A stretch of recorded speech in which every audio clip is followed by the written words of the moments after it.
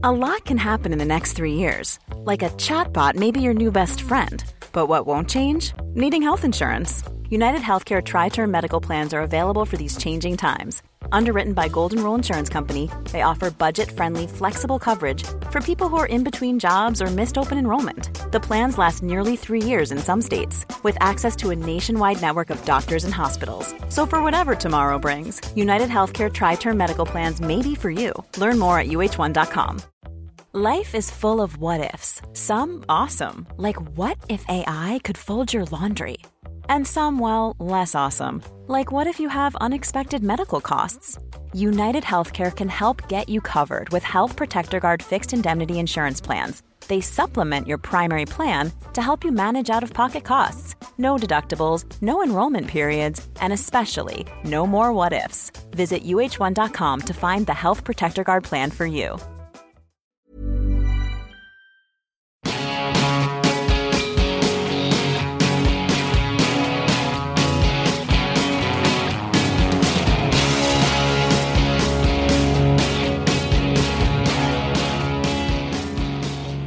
I saw hurlers who can hurl and who have given us everything we've asked them more over the last number of weeks. A team that has been written off, thrown to the side, 7-2 against 1-4. These men showed balls, they showed heart, and you can't beat that. When you don't have the ball, you get it back.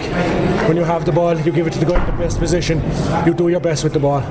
When we play that game, we'll make mistakes. We know that, but you die in the effort of trying. If you make a mistake, so be it. You get the next ball, you make the next one. Mistakes don't matter to us. We want the guys to attack every single ball like it's their last. That was a very emotional Diarmuid O'Sullivan after yesterday's stunning Munster Championship opener in Semple Stadium, Thurles, with Cork defeating the All-Ireland champions Tipperary. John Fogarty was there for us in the Irish Examiner. And John, the emotion still running high on Lee's side on this Monday morning.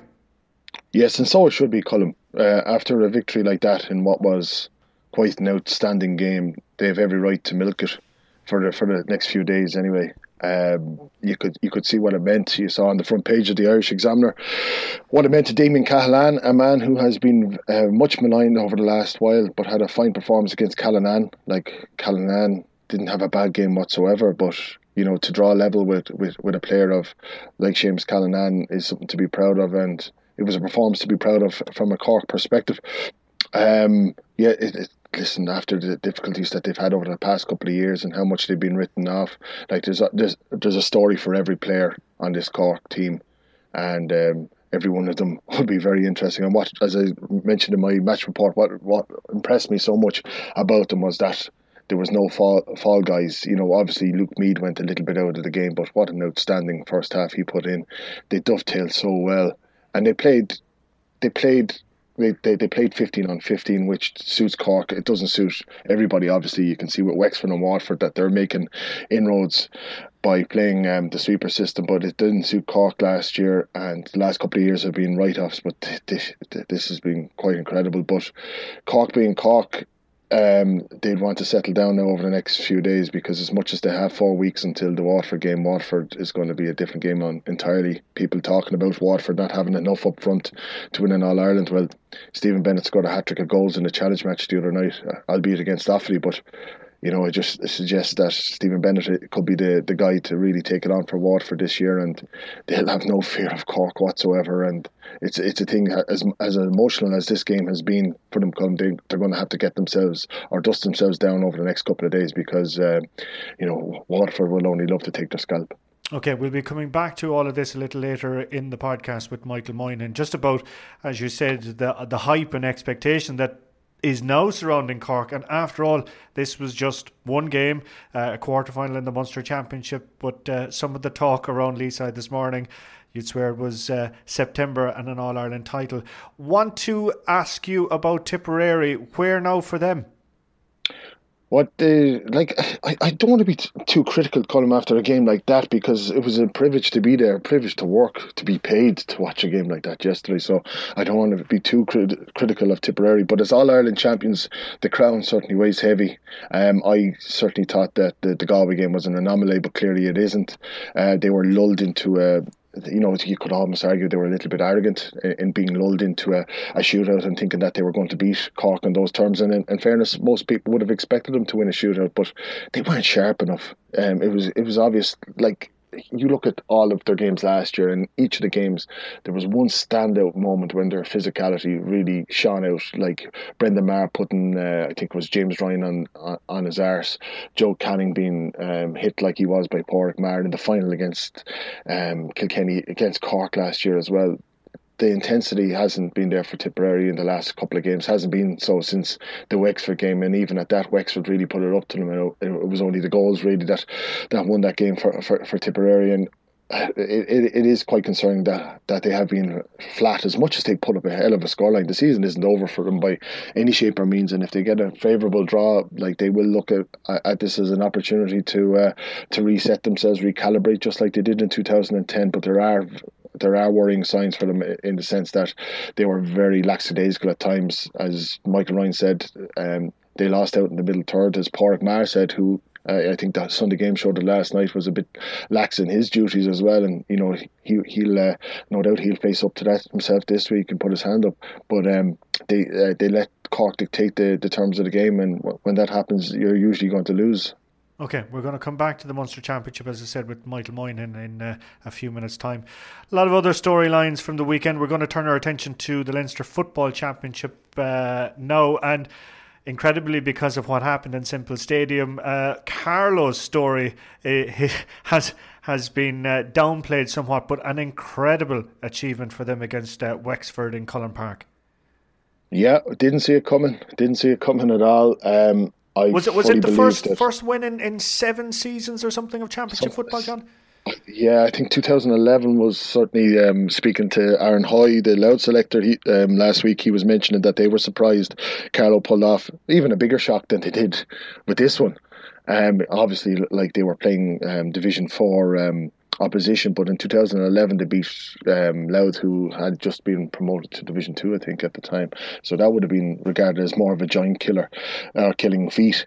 This one, nobody saw coming. Everyone expected that once promotion was attained by Wexford from Division 4, that they would they cooled the jets a little bit themselves, and they thought it always seemed to me as if they had set themselves up for Dublin. Like, they were playing a lot of men behind the ball. They were only winning games by 1, 2, 3 points.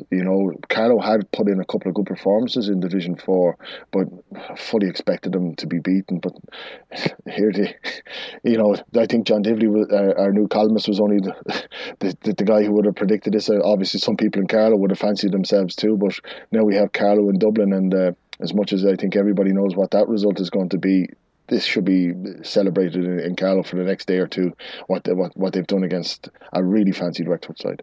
Oh, I'd say a day or two will be spilling into a week or two, to be quite honest with you, John. All the talk, of course, at the moment about AFL and player poaching, etc.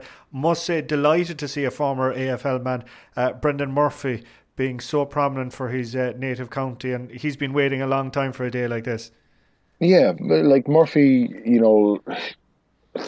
it's like, obviously he is their talisman. He's talismanic. He's a guy who would make most, if not every other team in the country. He's that good. Like, he's shown himself at the international rules as well. Just how, very much like Gary Brennan, he's shown himself to be a man of great strength and great ability. Like, he's taken himself out of the panel on a couple of occasions as well, but clearly he felt something was going on there. I think he's around the 30 years of age mark now as well, so time is getting on, but this is a performance of his that will live long in the memory around Carlow. And I think John Divley mentioned at the weekend just how good a guy he is. Like, he would have worked with him in Rathvilly when they won the county championship in Carlow. And Murphy, he's an exceptional player. Like, so often we see guys coming back from Australia and not living up to the expectations or the promise that would have been in them.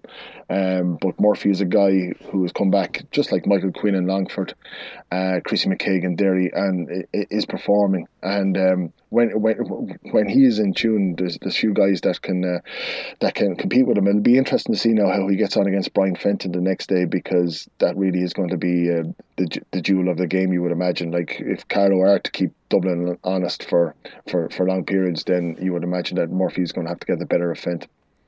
Okay, you predicted Louth to defeat Wicklow. They did that in Parnell Park, but not as easy as the scoreline would suggest. No, not. And like as I mentioned, I spoke to Aaron Hoy, the Louth selector last week, and he were mentioning the point that, not that they were on hiding to nothing, but everyone expected them to win. Like Wicklow, you could argue, are at the bottom of the heap at the moment, and they're missing.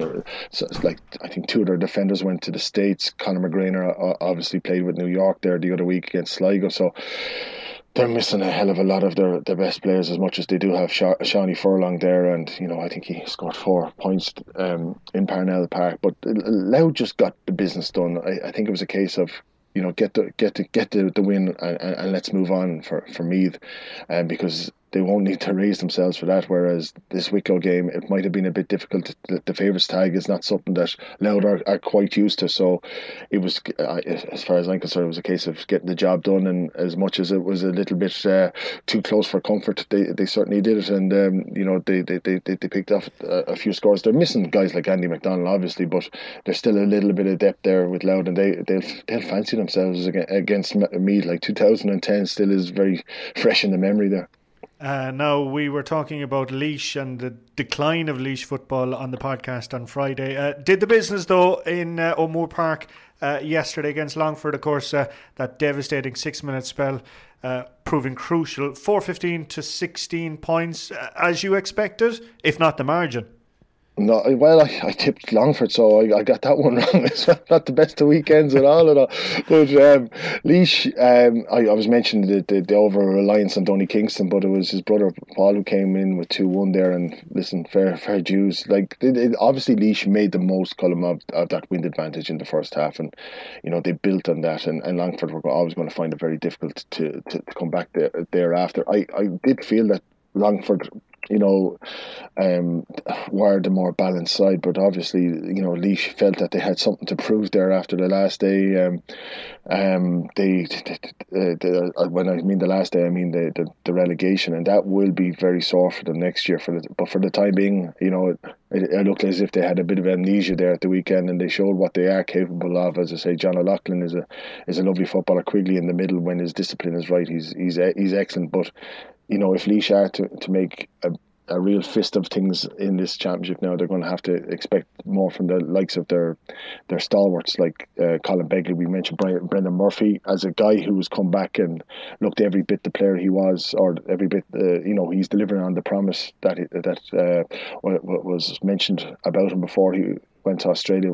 Colin Begley, for me, hasn't delivered on that, but this might be a bit of a, not a swan song, but in the autumn of his inter-county career, he might be just the type of guy now to lead Laois on, because they certainly need more leaders, and they need more from their older guys if they are to, upset the whole what is generally agreed to be the ranking or the order of the Leinster Championship. Like, they're playing Kildare next, and everyone has Kildare as their number 2 at the moment. So, to surprise them again, another derby, they won't be put off by Kildare whatsoever. But it's going to be Kildare are going to ask a lot more questions than what Longford did at the weekend. Okay, we're going to head out west, and we're going to look at the Connacht Championship first round clash of Mayo and Sligo. Before we hear your thoughts on the game, let's hear some audio from our friends in Midwest Radio talking to Mayo goalkeeper David Clark. It's just good to get the first one out of the way, you know what I mean? Yeah. This is all we were thinking about this game, because I suppose last year we were caught badly here in Castlebar. So we gave Sligo as much respect as we could, and fairness to put it up to us. I thought we did well in the first half, I don't know, flat or not, but there was a tough breeze there, and we fought well, and we came in with a lead at half time. Second half probably a bit disappointing for the last 10-15 minutes when we got the goal and really kicked over a few points. So look, there's bits that we're going to be happy with, and there's a lot of bits we're going to need to work on. Obviously, you're always trying to improve game to game, and Galway and Salthill is going to be a different story. I think that the stuff during the week with it and all that kind of affect the camp as well, David. Didn't hear it mentioned in the camp, to be honest with you. So you've got to concentrate on your own performance, things you can deal with yourself. So it's controllable, all these type of stuff that we're told down through the years, and so what somebody writes in the paper doesn't really, you can't really control that.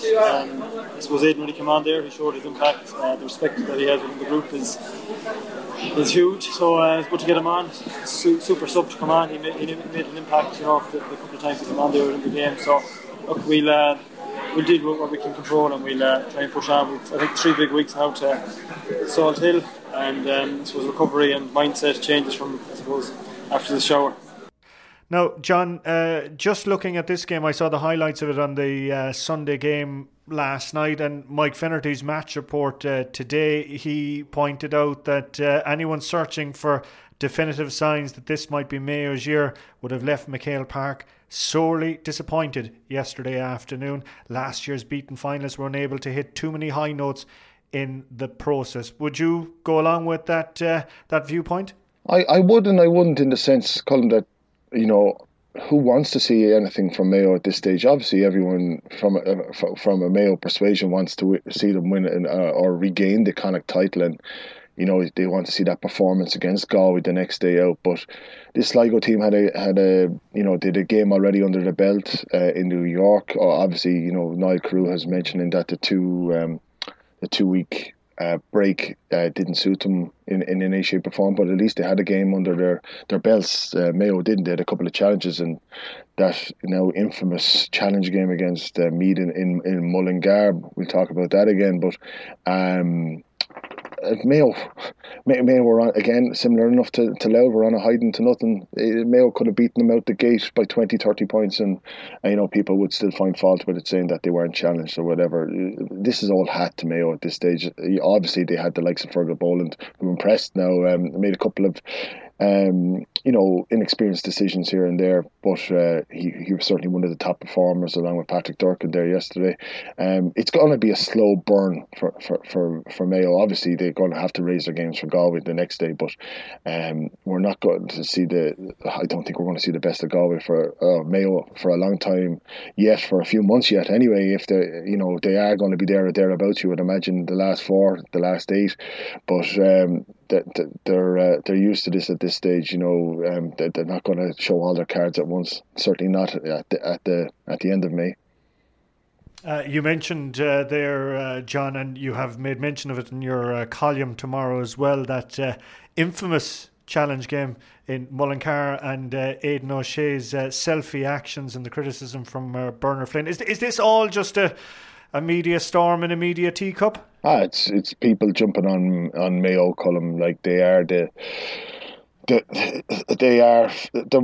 fair game, but they're not just fair game, they're fairer game, more so than any other team out there at the moment. Like, I think someone made a point on social media last week that it seems to be Mayo players going back, Mortimer, McDonald, McHale, all these guys seem to be fair game, and Aidan O'Shea is he's the epitome of that for Mayo, and he seems to be getting the brunt of it now.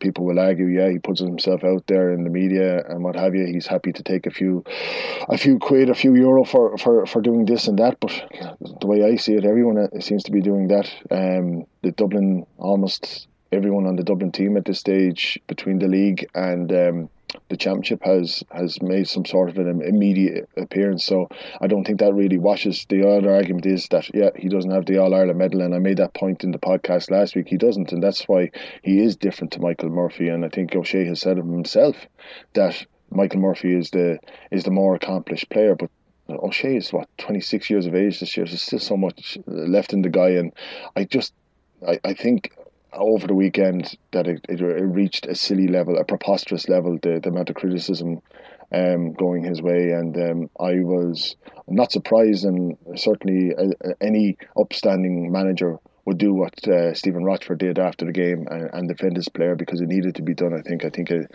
a line needed to be drawn, and I would imagine you're probably going to see a little bit more bolshiness from Mayo in that regard over the next while, certainly in their media dealings. Okay, very quickly, John, to wrap up, Ulster Championship, 2 games up there. You got both of these predictions spot on. Wins for Monaghan and Donegal. Yeah, the game on Saturday night, listen, I fully expected Fermanagh to put it up for them for a while now, and the first half couldn't have contrasted more with the second half as Monaghan pulled away. And what will be most impressive for Monaghan is that their main men up front, McCarron and McManus, weren't brilliant. Like, obviously McManus got the goal in the first half and what have you, but it was their more unsung heroes, that Colin Walsh got a lovely couple of points. Duffy, when he came on, was very impressive. Monaghan, it was very similar to Louth, very similar to Mayo. It was a case of taking care of business, and they certainly did that. But there's so much more left in them. I think they won't be as expansive against stronger opposition as they progress in the Ulster Championship. But they sent out a signal there, as did Donegal, obviously, against Antrim. Again, I think Rory Gallagher said it in the Examiner today, that it was a Division 4 team against a Division 1 team, and they fully expected to win, and they did. I don't think the Matt Fitzpatrick, I said it last week, I didn't think the Matt Fitzpatrick issue was going to distract Antrim in any shape or form. I just thought they were the inferior team, and I think when you see results like the Louth Wicklow result, when you see the Donegal Antrim result, when you see the Monaghan Fermanagh result, I think it's even more, it strengthens the argument for a 2-tiered, if not a 3-tiered championship. Going back to Sean Kelly's time as president, he set up a committee and they proposed something of this tiered championship. Derek Kanaja, I believe, was on the committee at the time, and we saw the Murphy Cup, which is no longer in existence, but it just wasn't backed enough. The idea just wasn't followed through enough. But I think there's a growing agreement, argument there, and a growing school of thought, certainly among the weaker counties, that they are weaker counties, and that they're going to have to be competing against one another, and there has to be some sort of grading in the championship as there is in the league. Okay, John, thanks as always for your insight and viewpoints on the weekend action. We're going to head back now to Semple Stadium in Thurles, and we're going to hear some audio from a very disappointed Tipperary manager Michael Ryan. But I thought it was a cracking game of hurling, and to be fair to Cork, I thought they were excellent. I really did. Fine spectacle. Scores were absolutely flying in on both sides. Did we go in at parity at half time? Was it 15 each? 15 yeah. each, yeah. And look, the big deposits, the goals, the second goal really, put that little bit of daylight. But I thought Cork energy trumped us a little bit, particularly in the middle third. I just thought they had a lot of ball, and they seemed to have fresher legs. You missed a couple of goal chances at the start as well. That was a big kind of turning point, wasn't it? Well, look, you need to get them. You need to get them to get a win. In a big game like a Munster Championship game against Cork. But look, this is Cork, lads. We this time last year we were here, saying it was a little bit, they weren't themselves. But I'll tell you, they're back. And I think we can take that as a certainty. And they'll, look, they go through into the Munster semi-final. They play Waterford. I think it's going to be a very interesting year. I love to be right sometimes, but I told you fellas last September that next year was going to be a fantastic year for hurling, and so it is. And so we've, our lot now is that we have to find a new route, and look, at the challenge is ours, and we've lots of soul searching to do. But a couple of facts that need to be absolutely confirmed here. We've a super bunch of fellas down there. They care a huge amount about Tipperary hurling. They didn't do anything wrong here today. They just came up against a really, really good Cork team, and we weren't sharp enough. So we've work to do. But look, I'm not shocked. Why weren't you sharp? Well, I just think, and I'm not. This is by no means an excuse. But 4 weeks ago we got beaten by Galway, and my point about it being we had 8 games in 10 weeks. We immediately turned around, and for the bulk of our fellas, they had another 2 games, competitive club games, in the intervening 4 weeks.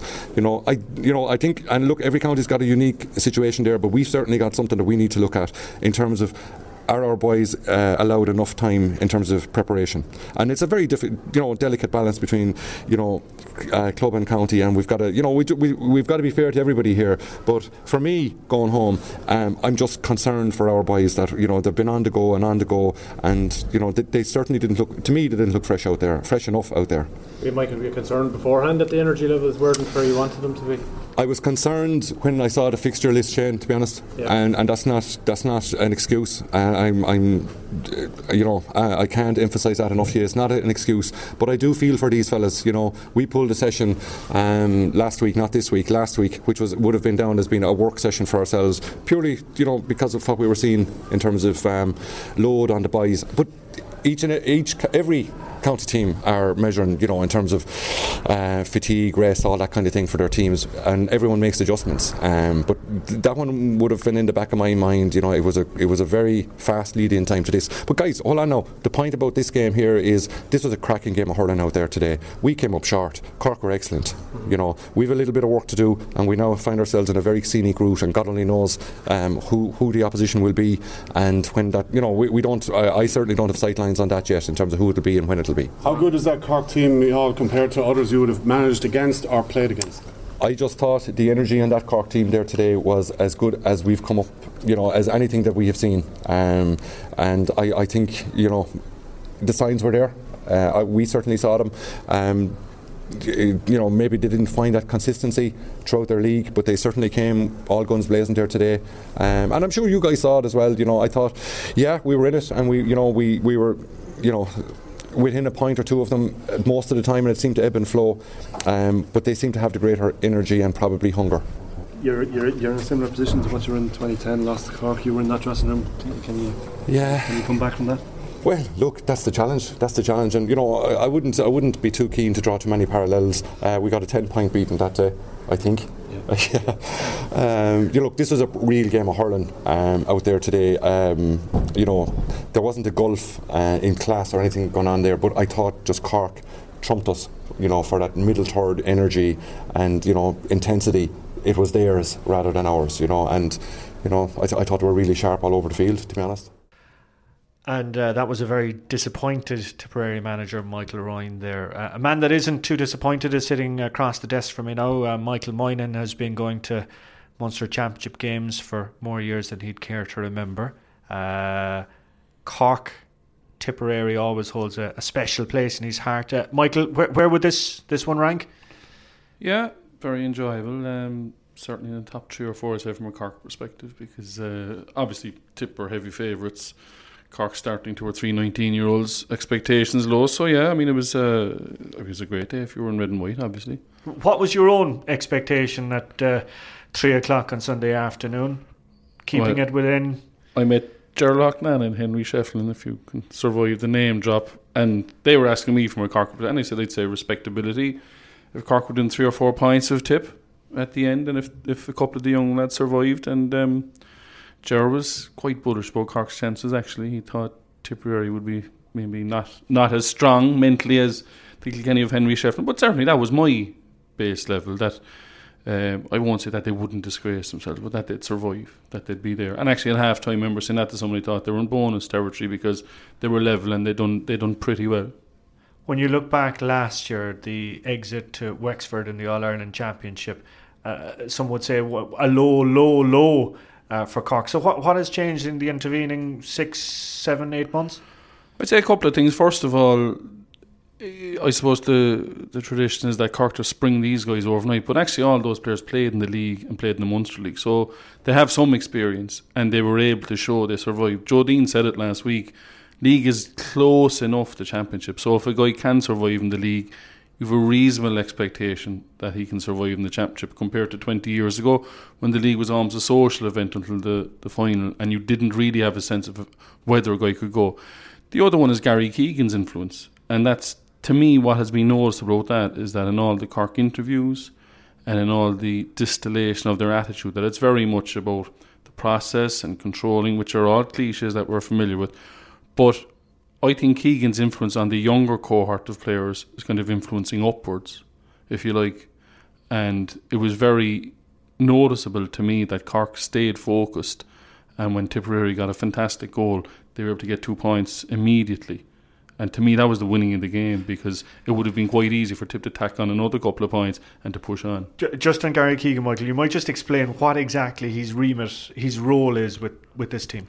Well, my understanding is that Gary's remit is that he meets the players and management on a regular basis and basically coaches the performance culture within the team, which is on one hand quite a woolly thing unless you're on the inside, but is closely aligned to his work with the Irish boxers for many years in creating that winning culture.